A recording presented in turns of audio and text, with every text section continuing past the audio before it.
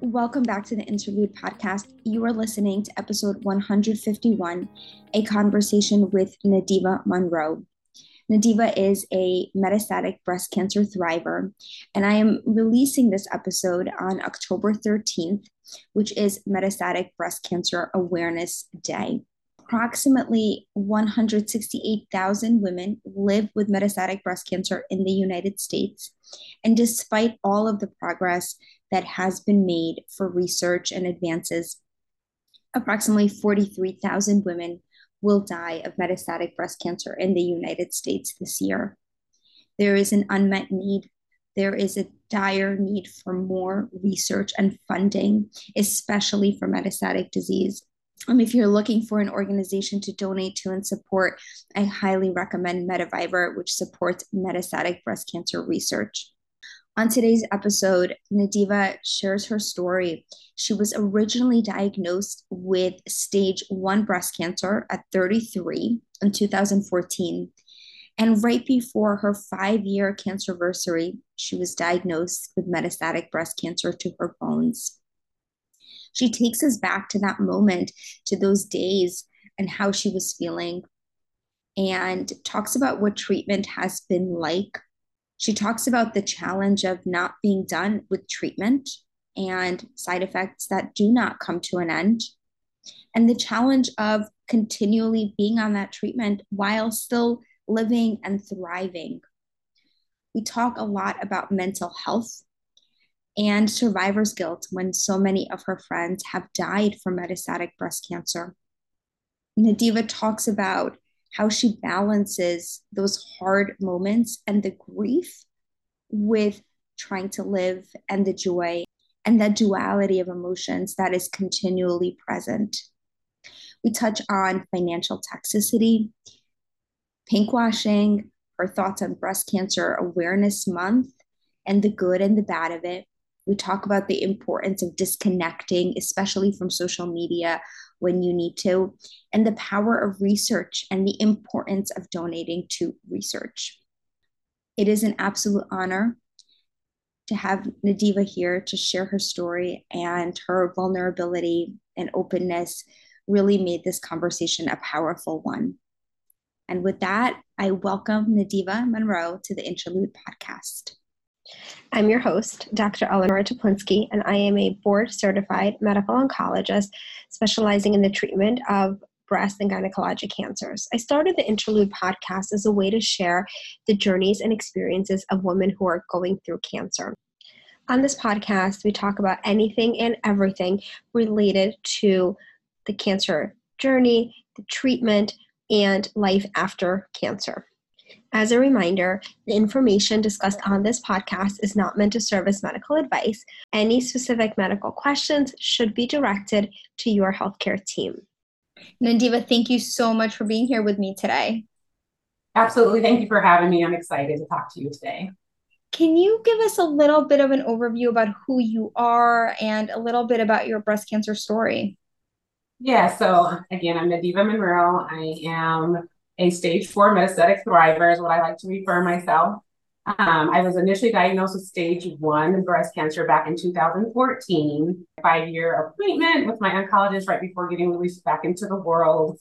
Unfortunately, my tumor markers came back elevated. So I know a lot of oncologists don't use those, but she does, and that's what she used annually. And I'm actually glad that she did, because she did catch my meds with that, because that led to my scans and a biopsy, and I was unfortunately diagnosed with stage 4 metastatic breast cancer to my bones. So that happened over after the 5 years. So I'm going on 4 years here of on the same first line of treatment for meds to my bones. I'm a mom, a wife, a sister, a friend, an employee. I do all of those things still.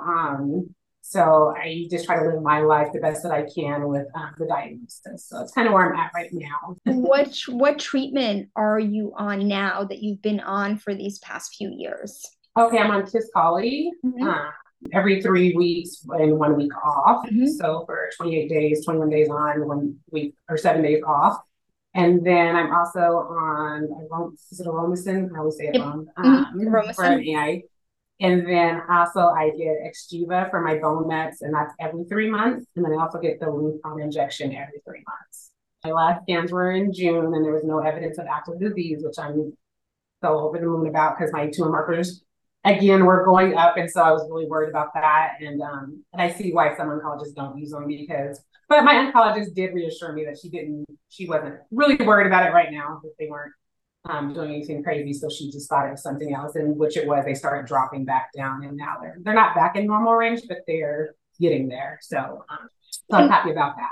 We find very often, I don't check tumor markers in early stage disease, although, and like you said, it is a somewhat controversial topic. And so if people are listening to this and kind of saying, well, should I be getting tumor markers? I urge you to speak with your oncologist about, rationale for you. But, when we do check them for patients who have metastatic disease, it's the same thing. Like you said, they'll go up, they'll go down, scans remain normal, and anything can trigger those markers, inflammation, getting a flu shot, being sick. So I think it's important to recognize that they're helpful, but they're not the sole tool for assessing response or predicting response.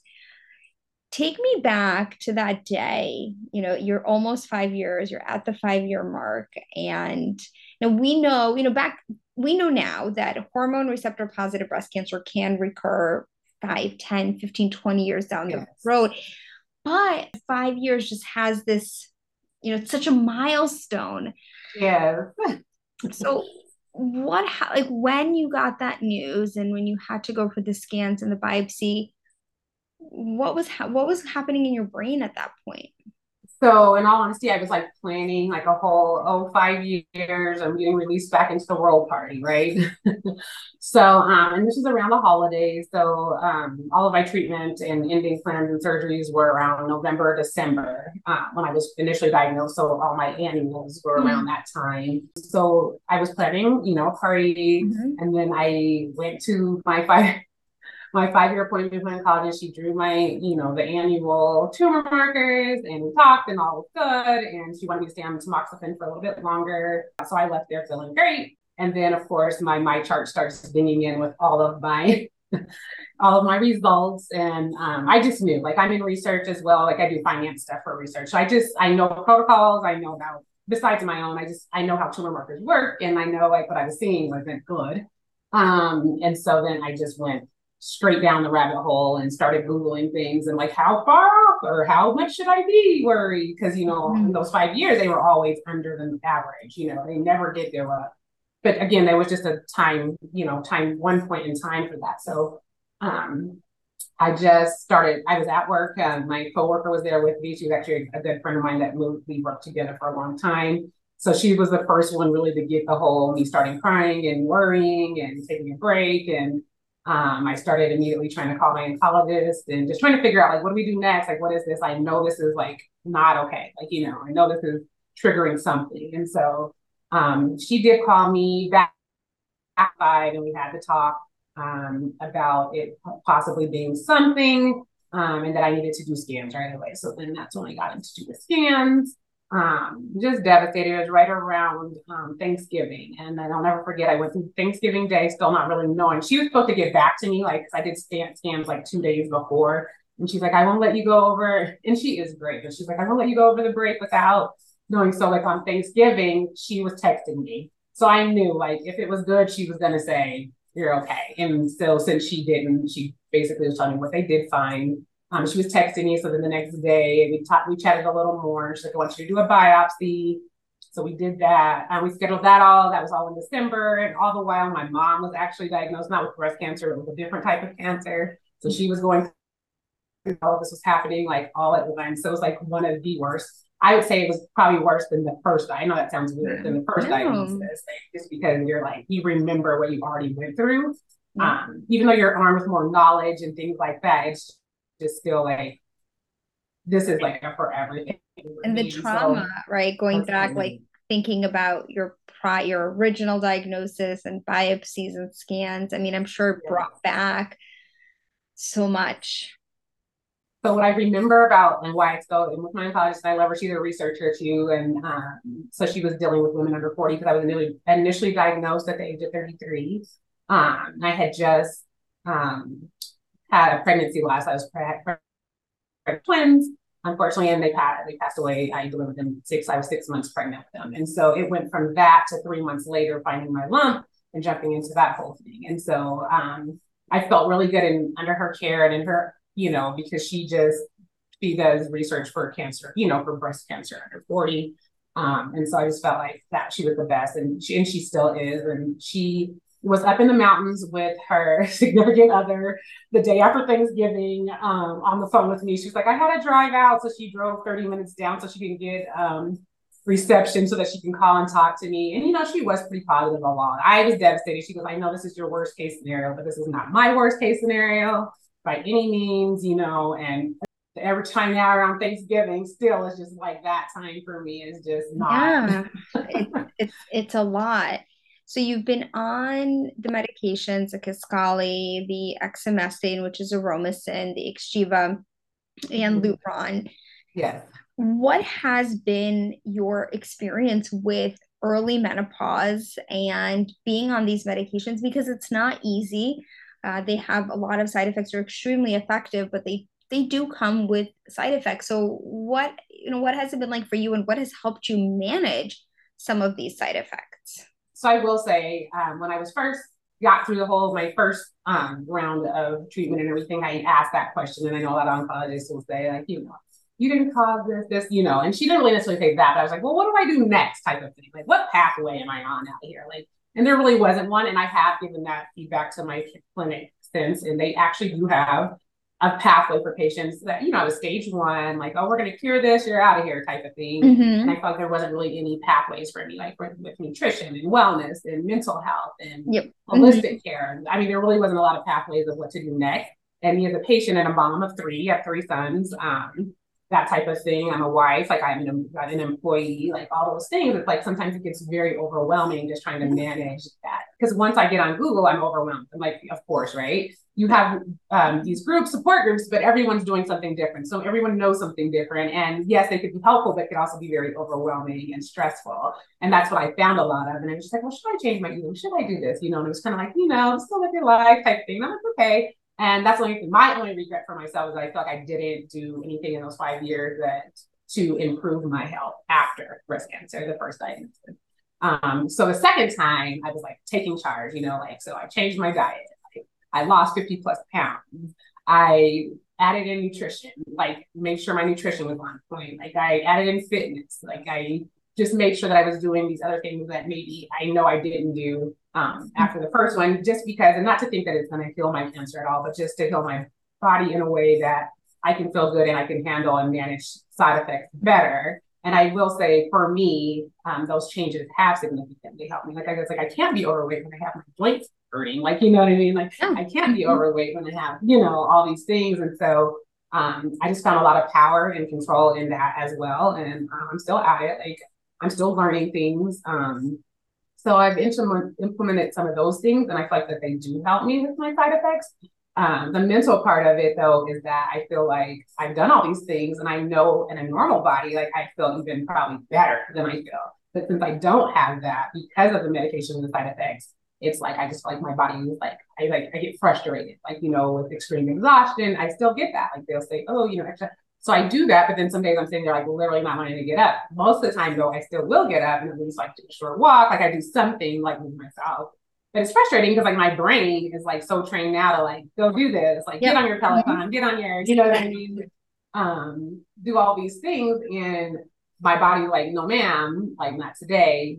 And again, like I will do a lot. Like I still force myself, and I'm just still trying to find that balance between but my body really just needs that much more rest, or am I just not wanting to, not getting up, or am I being lazy, that type of thing. I'm trying to figure that out still. But that's the frustrating part for me right now. I feel like I really battle. I think what you express is something that so many women struggle with. And especially too, you're still trying to be a mom, a partner, you're working, right? Like you're trying to do all of these things that take up so much, both physical and mental energy. And now you're in menopause, you're on medications that cause all of these side effects. And so I think what you've said is really how a lot of people feel. And I hope that by people hearing you, it kind of validates those moments of feeling tired and not being able, wanting to push yourself and not being able to. And I see this, I treat a lot of young women, and I hear this in my office all the time, that people feel almost guilty that they can't push themselves to that level. But it's the medications, and they come with a lot of side effects. Yeah, I definitely agree with that. It's just, that's one of my biggest ones. I would say that those are my, and I still call it king, but I get like a lot of brain fog, and I do find that my fitness and exercising does help my brain fog, like in the mornings and things like that. And I'm like this, and I feel so much better. Everything's clear. I'm looking at all these spreadsheets and things, and everything's moving great. And then I've noticed too, like when there's times where I'm not doing as much, like either my cardio or moving as much as I would normally, that I have more brain fog. Like I just feel like it's just like squirrel, like I can't concentrate. I'm like, Yeah. And so those types of things are challenging, especially when I am still trying to work, a full-time job and those types of things, which I'm doing. It requires, it does require an adjustment. And, it's frustrating that that adjustment has to happen. How do you deal with, you said you were getting scans every 6 months. How do you deal with any skin anxiety that may come around, or that knowing that you're kind of living in these moments, right? Tumor marker to tumor marker, scan to scan, or maybe you're not doing that, but how do you handle those unknowns that comes every so often?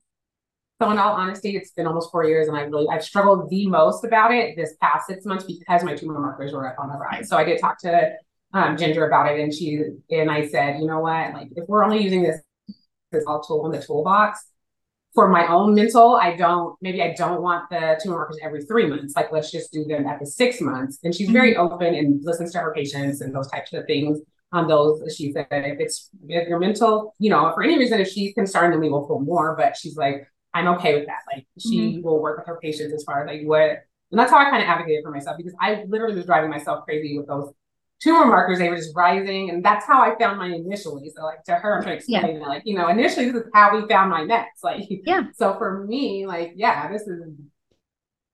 are like rising, but I told myself, and that's why like I'm proud of myself too. Like I've worked through a lot of things as I go through these challenges living with metastatic breast cancer, because I can sometimes sit there and just literally go down that rabbit hole, which I was doing. Okay. And then I was like, you know what, I'm not doing this. Like, and then all of a sudden, like all these other good things started happening for me, like just as far as like, let's go live life. Like, there's a wonderful organization, Fight Through Flights. Like I got an overnight trip with them, like just doing things like that came about during this time that was very difficult for me. And a lot of people didn't know it was as difficult for me because I don't talk a lot. I mean, I share some things when I feel like it. And I more so want to educate my tribe, is what I call them, the people that follow me, my friends, my family, the people that are just, other people in the breast cancer community, like about metastatic breast cancer, because a lot of people don't know and understand. They're like, oh, when are you going to be done? And I'm like, I'm not. Like, treatment's not going to be done. Those types of things. And so I don't think a lot of people really, I didn't explain how much I was actually really going through during that time. And so I was going through it, but then like I said, I just lived my life. Like mine is had to travel for basketball. He's a competitive basketball player for in high school. And so this was his last year of competitive ball traveling. So I got on those trips with him. We just had a whole good summertime. Like I said, and then the scans were in June. I got my scans done. They looked good. I was like, okay, then I got tumor markers at the end of June, and they went down a little bit. And I was like, okay, just keep living, Nediva. Like, just keep doing. That's all you can do. Because what I say is how I feel metastatic breast cancer is like, it's weird because you are literally looking at your own, it feels like you're looking at your own demise while you're alive. Like you're looking at you're grieving loss of life while you're living. And so you can't always stay in that. Like you can't always stay, but it's also like, I say I straddle the fence when it comes to that. Like the toxic positivity versus like being grateful, like living a life full of gratitude and looking at positivity, but also like seeing women die, like my friends, my breast cancer friends that I friended, some have passed away. Like that is, and then you have survivor's guilt for that. Like, why am I doing well on one treatment and one person, those types of things are very challenging mentally for me. Like I feel it and I can see myself. I'm like, oh, when is the other, when is the ball going to drop for me? Like, when's going to go bad for me? How long is this one going to work? And if it spreads, where's it going to spread? Like, what am I going to have to deal with? And those types of things. And so it's really some of the biggest challenges that I have mentally with. Thank you for sharing that. when you get into those moments and when you're feeling the anxiety and the fear, what has helped you get through that? So, so I don't have like necessarily like I've been trying to like more so figure out like just accepting like that this is what my life's going to be, and just trying to figure out like how to move forward. Like I said, not to always look back and trying to figure out like how to change things necessarily if there's nothing I can change. And so all I can do is like really just try to move forward with it. I tried journaling, so people say, "Oh, journal." I will write. Like I'm a good, like even me talking to you, I could probably write something better than like talking. Like I get tongue tied, I talk fast, like things like that. So I'm not, when I say I'm a professional speaker, that's really what I mean. Like my chemo brain says I can't find words, things like that. But like I do, so I did try journaling, and to me, I had to explain to myself, like, okay, journaling can still be just like writing one sentence. Like, it doesn't have to be like you wrote a whole page about your day or your whole trip. Like, because I started taking journal during a trip, and I was just thinking I had to write like everything that happened. And I'm like, I don't have to write everything. I can write 2 lines, like, or a line or a sentence. But I have found in the past 6 months, like journaling a little bit, and it's not every day, but just when I'm feeling those, like the skin anxiety, like what's going to happen next, like, oh, you're going to be okay. I speak positive affirmations, like my body responds to treatment, like I'm healed, I'm this, you know what I mean? So I do that. I'm beautiful, I'm strong, I'm capable. Like when I get mad about like every chemo or things like that, I'm like, no, like you're still smart, you're sharp, you're just have to find different ways to work through those things now. Like, so I think that was really important for me too. Journaling, I think I talk, to my friends sometimes. I have some good friends that I can kind of chat with a little bit, but I always feel like I don't want to be the negative Nancy, like, or in the support groups, if it's not a metastatic one, I'm always like, but I also feel like sometimes I don't want to be I say the negative, and it's not about being negative, but it's like, yeah, I did all those things.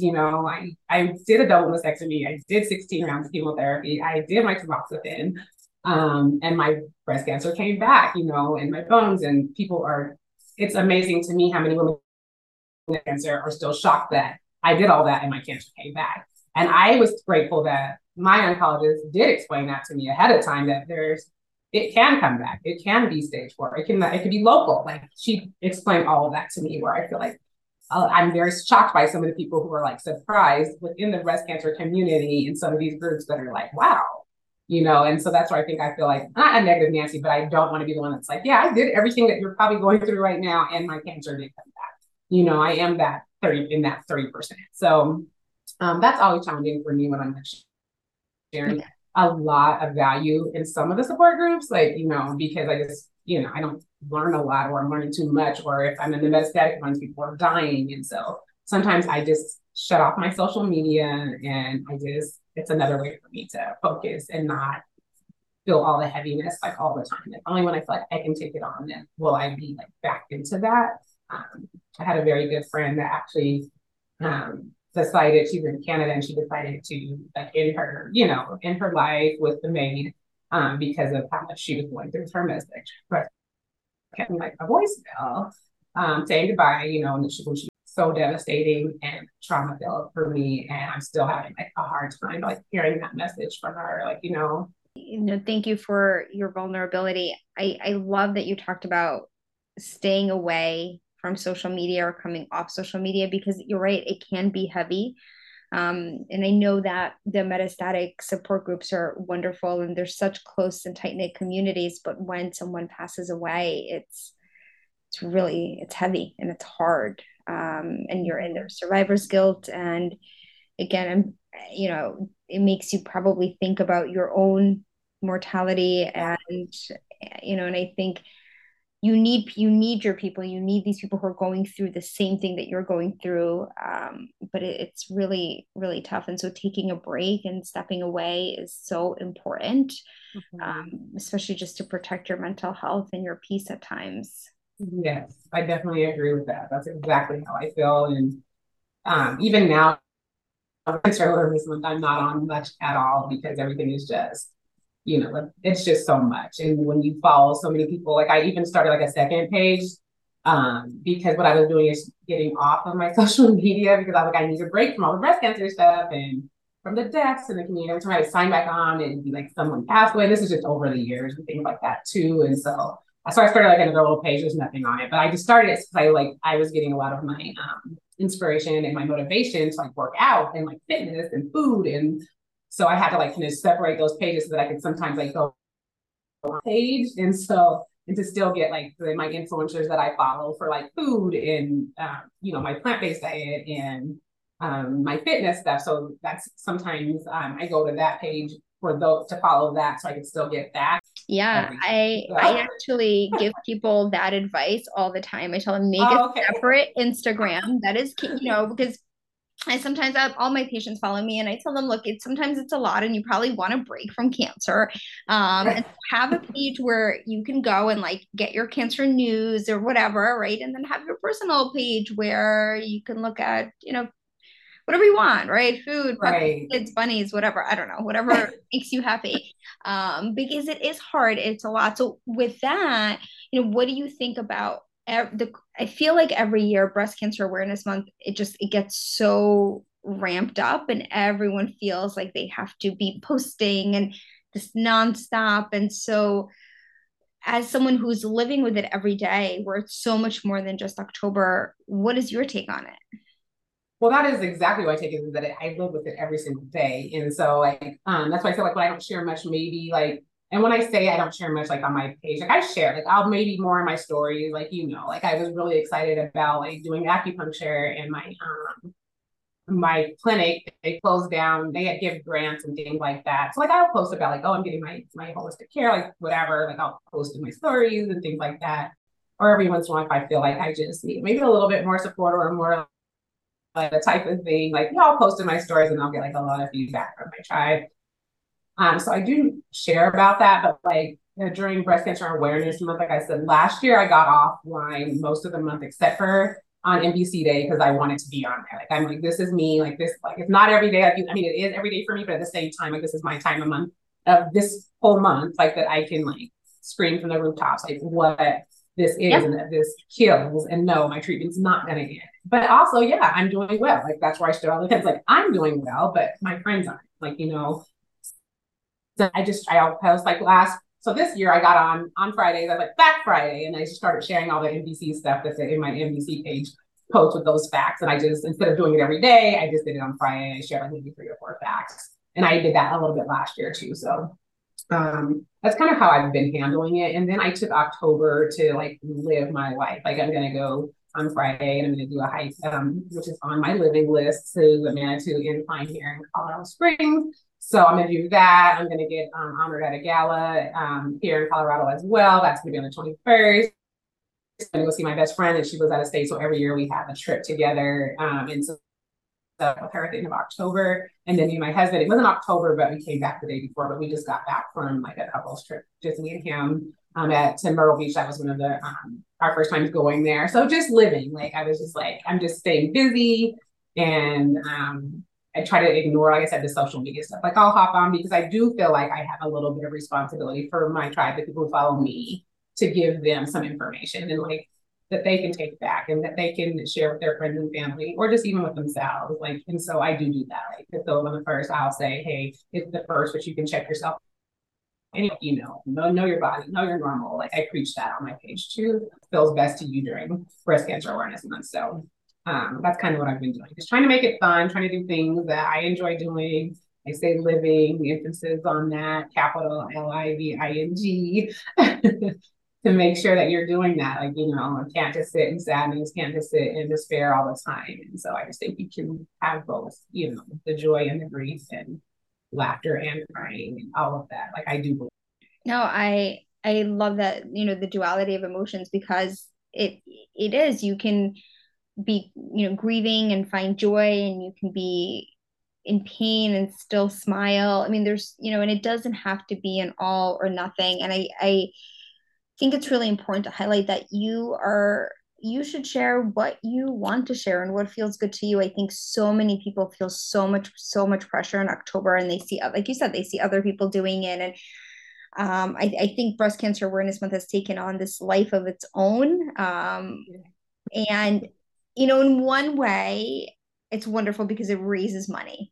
And it raises money for research. And without money for research, we can't do it, and we can't get new drugs approved. And but at the same time, I think, there's so much pink washing out there, and people are using the pink ribbon for just promoting their event, and without donating money. And you're like, this is exploiting patients. Yes, I had to get myself off because I was on Facebook, and so I don't know your ads or whatever. Same as Instagram, but it was more of my Facebook. I was scrolling through, and I'm not on there much at all, but I was on there, and I just kept getting all of these, the ads for like, the t-shirts and stuff. I had to get myself off because I was literally like on there, like I was first trying to see if they were going to say that where they were donating. Yeah. And then I started getting on there. Only one of them responded back to me. Everybody else ignored me, but I was just like, what organization is your money going to? Like, those types of things. Like, what percentage are you donating? Is any of this going to or grassroots organizations that help cancer patients directly? And I was just like outright asking the question in their comments. And I've had a few other people that were like liking it. But I was just amazed at like all of the people that were like on there saying like how great that product looked. Like, oh, I want this t-shirt again, but no one asked the question. Like some of the pages I have seen people ask the question, and then there's also the I don't know if you saw the pink washing Hall of Fame, but like, hey, these people are, but it's true. It's like they're on there. But the one that did respond, they did say, hey, we usually give about this much. I don't know what percentage and where you're giving it on your ad, and you probably get even more orders that way, but then you have more money that you can give back. And then I just advise against like a certain places engaged in like Nediva or other places like that actually go to research, or again, smaller organizations that help breast cancer patients directly. Like, so what else are you doing with that money besides lining your own pockets? And that's not okay. Like, I agree. I was at an event, at a birthday party, and it was at a place, and they had a pink out. They said they're calling this party. It was a party that they called it a pink out party to raise breast cancer awareness. So I reached out to them and I said, hey, like, what does this mean? Right? Like, are you donating proceeds? Like, what are you doing? And they basically were like, no, I mean, maybe, and like they gave me like an answer that was very wishy-washy. And then they said, well, we really just want someone to get a mammogram. I said, okay, fine, but like, how are you going to talk about it? Do you have speakers? Do you have pamphlets? And they said, yes, we're gonna have lots of materials. And of course they had nothing. And it was an event with a lot of drinking, which pink washing also means using a pink ribbon to promote a carcinogenic product, which is alcohol. And then they said, oh, we're going to donate money. When I asked, well, how much? I never, it just, the point is that it's everywhere, and companies and brands and restaurants think people aren't going to ask, and they are going to come because they think it's pink and they think they're helping. And so that's another thing that I do add during October on my page to my people. And I do say that I said, please hold off on making any donations. I will list, I'll list like some organizations that have helped me, or that like, of course, Metaviver and places that go directly to research. So I'll put that on my page. Like, this is pink washing. Like, please do not think by buying something pink or pink ribbon that you are supporting me. You are not. And that is literally how I tell my tribe. Like, you are not supporting me, thinking like, oh, I have a good friend that has better, I'm going to buy the shirt. No, that shirt doesn't help me. I'd rather you either send that $10, even if it's $10, $15, $20 directly to research or to another organization or whatever, or buy me some of my vitamins I need. Like, but an Amazon card for but that's true also, because a lot of, like you said, it's important to know where you're donating. So just because you're donating to an organization does not mean that they're going to use that money for good. We don't have to name any names, but there are ones that are better than others. And my top two are Breast Cancer Research Foundation and Metaviver, because those two are they're very transparent with where the money is going. I am running the New York City Marathon, and I'm fundraising for the Pink Agenda, which is a subsidiary of BCRF. And they raise money and for research for the young adult population. So they really focus on people younger than 45. And what I love about them is they say, if you donate $50, that supports, I believe, an hour of research. So they're very clear about like what your money is doing. How you're making an impact. And so, I think it's really important to know, like, again, you're buying a t-shirt with a pink ribbon on it. No one's going to see that money. Right. exactly. And I do say that I'm very clear on that every year. Mm-hmm. And with the pink washing, and I just was amazed at all the people that are like, oh, I love this t-shirt. And no one asked. They're just like 50 comments, like they love the t-shirt, you know? And I'm Yeah. like, oh, I'm a survivor, I love the t-shirt. Which is great. Don't get me wrong. Like, because there's so many people that they just want to be, you know, that's our community, right? This is what links uh, us as, you know, survivors, thrivers, everyone is linked, you know, by this pink ribbon. And Yeah. that's why they come out with like, you know, take control back over the pink and all that in the ribbon. But at the same time, it's like you can still find someone to sell those t-shirts there, or at least put it into those people's ear that they need to do better. If they're going to make these t-shirts, that they need to be having their profits go to something that's actually making an impact for these people that you're buying, you're giving the t-shirts to. So, And I think, and lastly with this, you know, I don't think people actually mean badly. Like I don't think they're doing like, I think they just don't they're know. not educated. They're not educated Yep. on this topic. And honestly, if you're not in the breast cancer world, it's very easy to not. I mean, I know even some doctors who have no idea what pinkwashing is. And so, you know, I think part of it, not in a negative or mean way, just if you're not familiar with it, you again, brand recognition, that pink ribbon has more brand recognition than things like Nike, I think. Here on that, and that's one thing that again during October at the very beginning I always say that I haven't posted yet, but I usually post like I will link some organizations, and some of them are smaller, non just like I said, there's some that fight through flights and they help Black women with breast cancer, with wellness retreats and fitness vouchers and mental health vouchers, and you get a 2-night stay somewhere, those types of things. I love that organization. And then there's little pink houses of hope. Our family got like a 5-day vacation in Sedona, Arizona. They took care of everything for us other than getting there.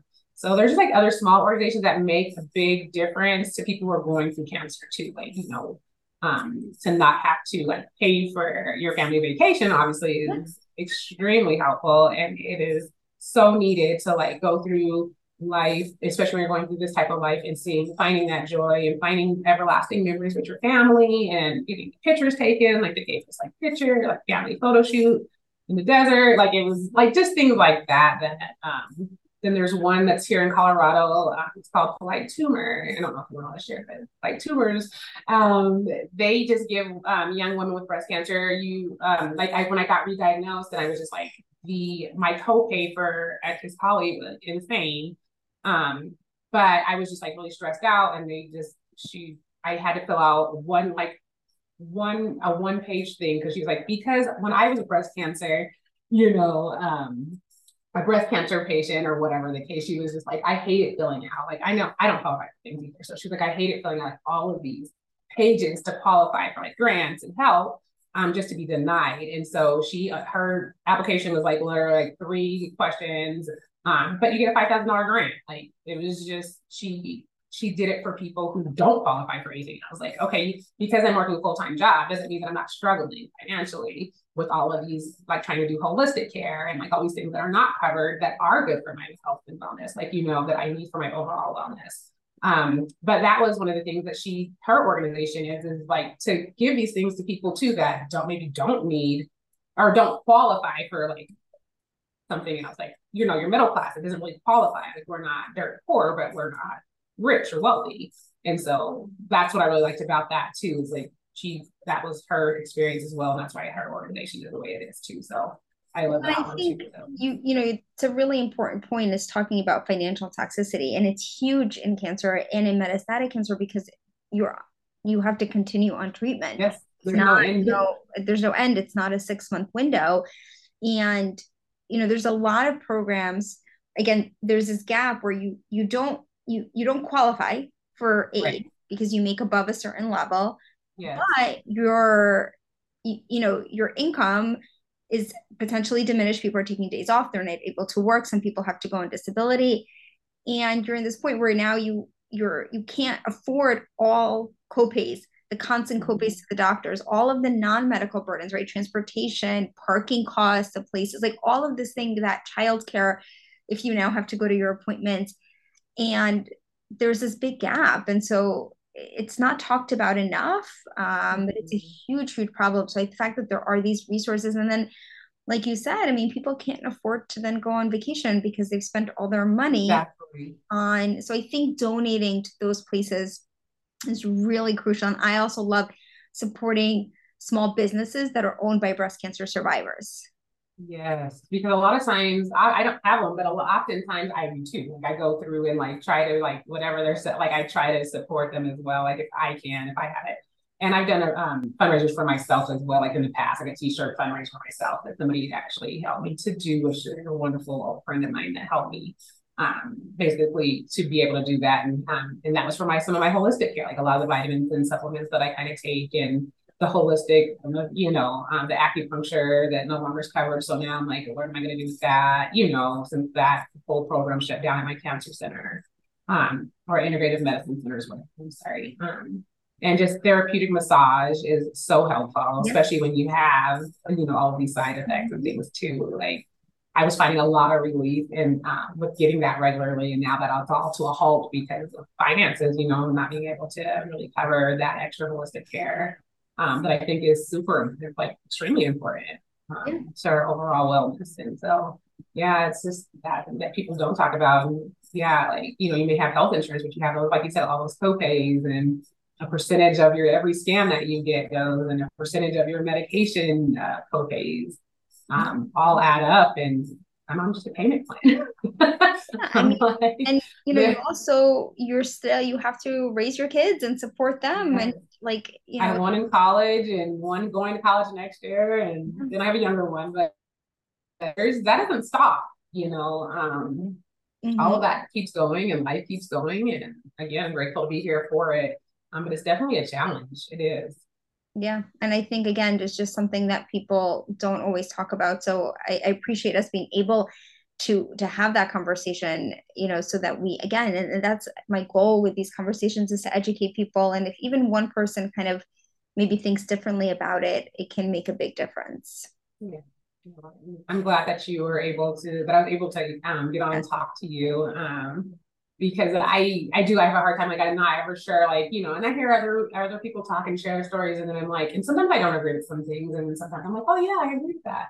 And then you just never know what kind of like, backlash you'll get and things like that, which I'm not at all worried about.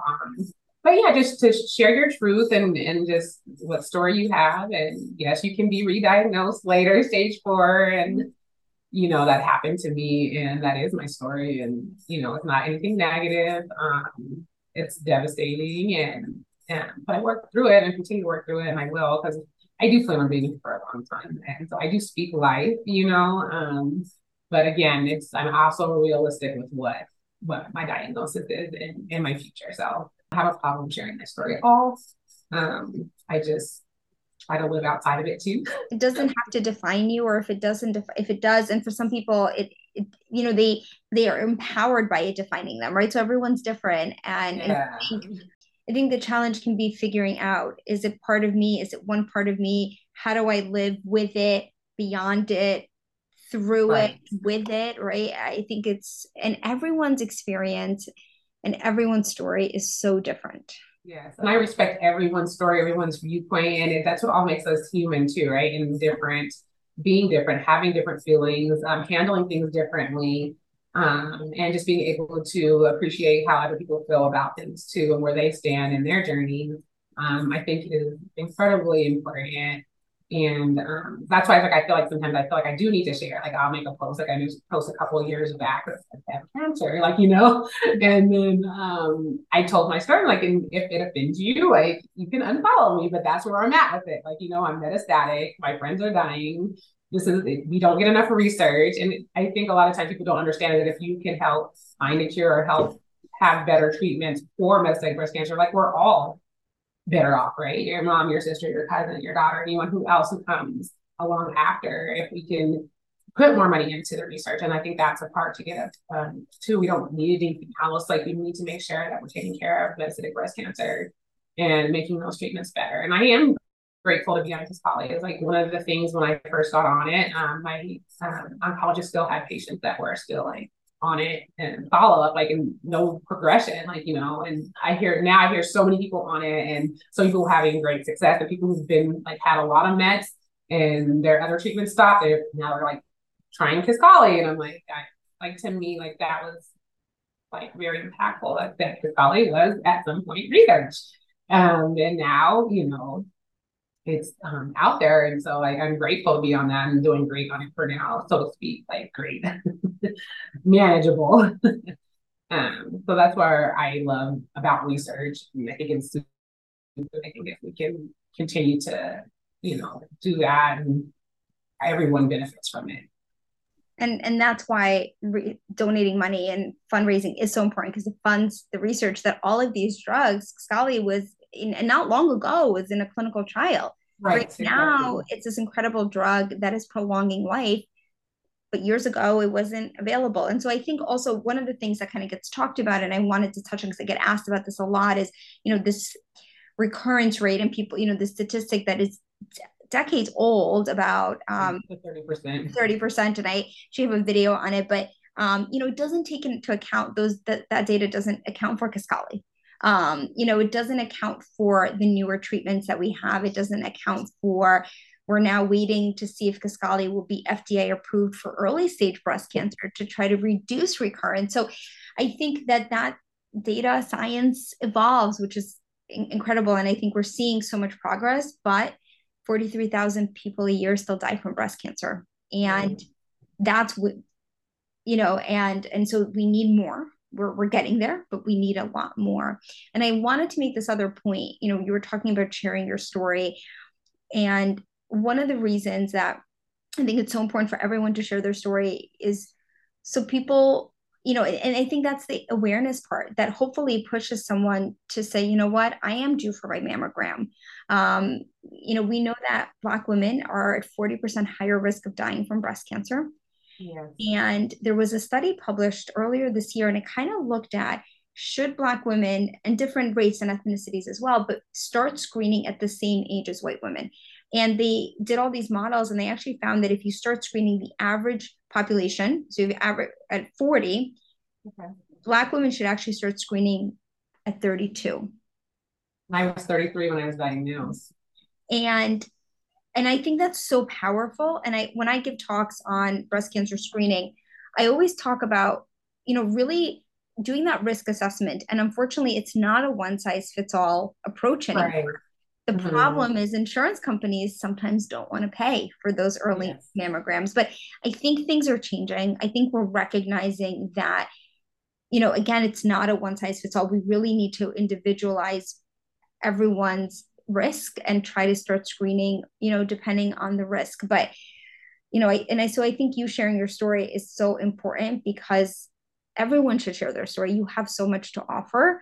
And like you said, everyone's story is different, but if it pushes one person to, donate $15 to Metaviber or make their appointment to get a mammogram, that is incredibly powerful. It is, and that's where I feel like I held a little bit of my power. I feel like that my story is a gift to give, and like I said, I sometimes just feel like, oh, I'm not the best speaker. I can't find my words, and I don't know all of the medical terminology and like all these things. When I see people who are very well versed in, professional speakers, that's why I was telling you, that's their job, right? That's their job. That's a difference, yeah. And you are incredibly well spoken, and I loved speaking with you. But I think you have a lot of power in your words, and I continue to use them. Thank you so much. I appreciate it, and I absolutely will. So I hope that this will help somebody. I don't know how many clips you'll take out, but yeah, whatever will be helpful for you and what you need for what you're trying to do. I hope that this was helpful, and if you ever need me, I'm here. Thank you. And if people do want to connect with you, where can they find you? So on Instagram, I am Coco_Queen_81. And on Facebook, I am Shani Elazier. So SHANIELAZIER. My pages are private, but if you, I let people on, I just don't want just any old buddy on there. But yes, if you want to request me, you can find me that way. Yeah. Well, thank you. Thank you again so much. You're welcome. Thank you. Thank you all for listening to this conversation.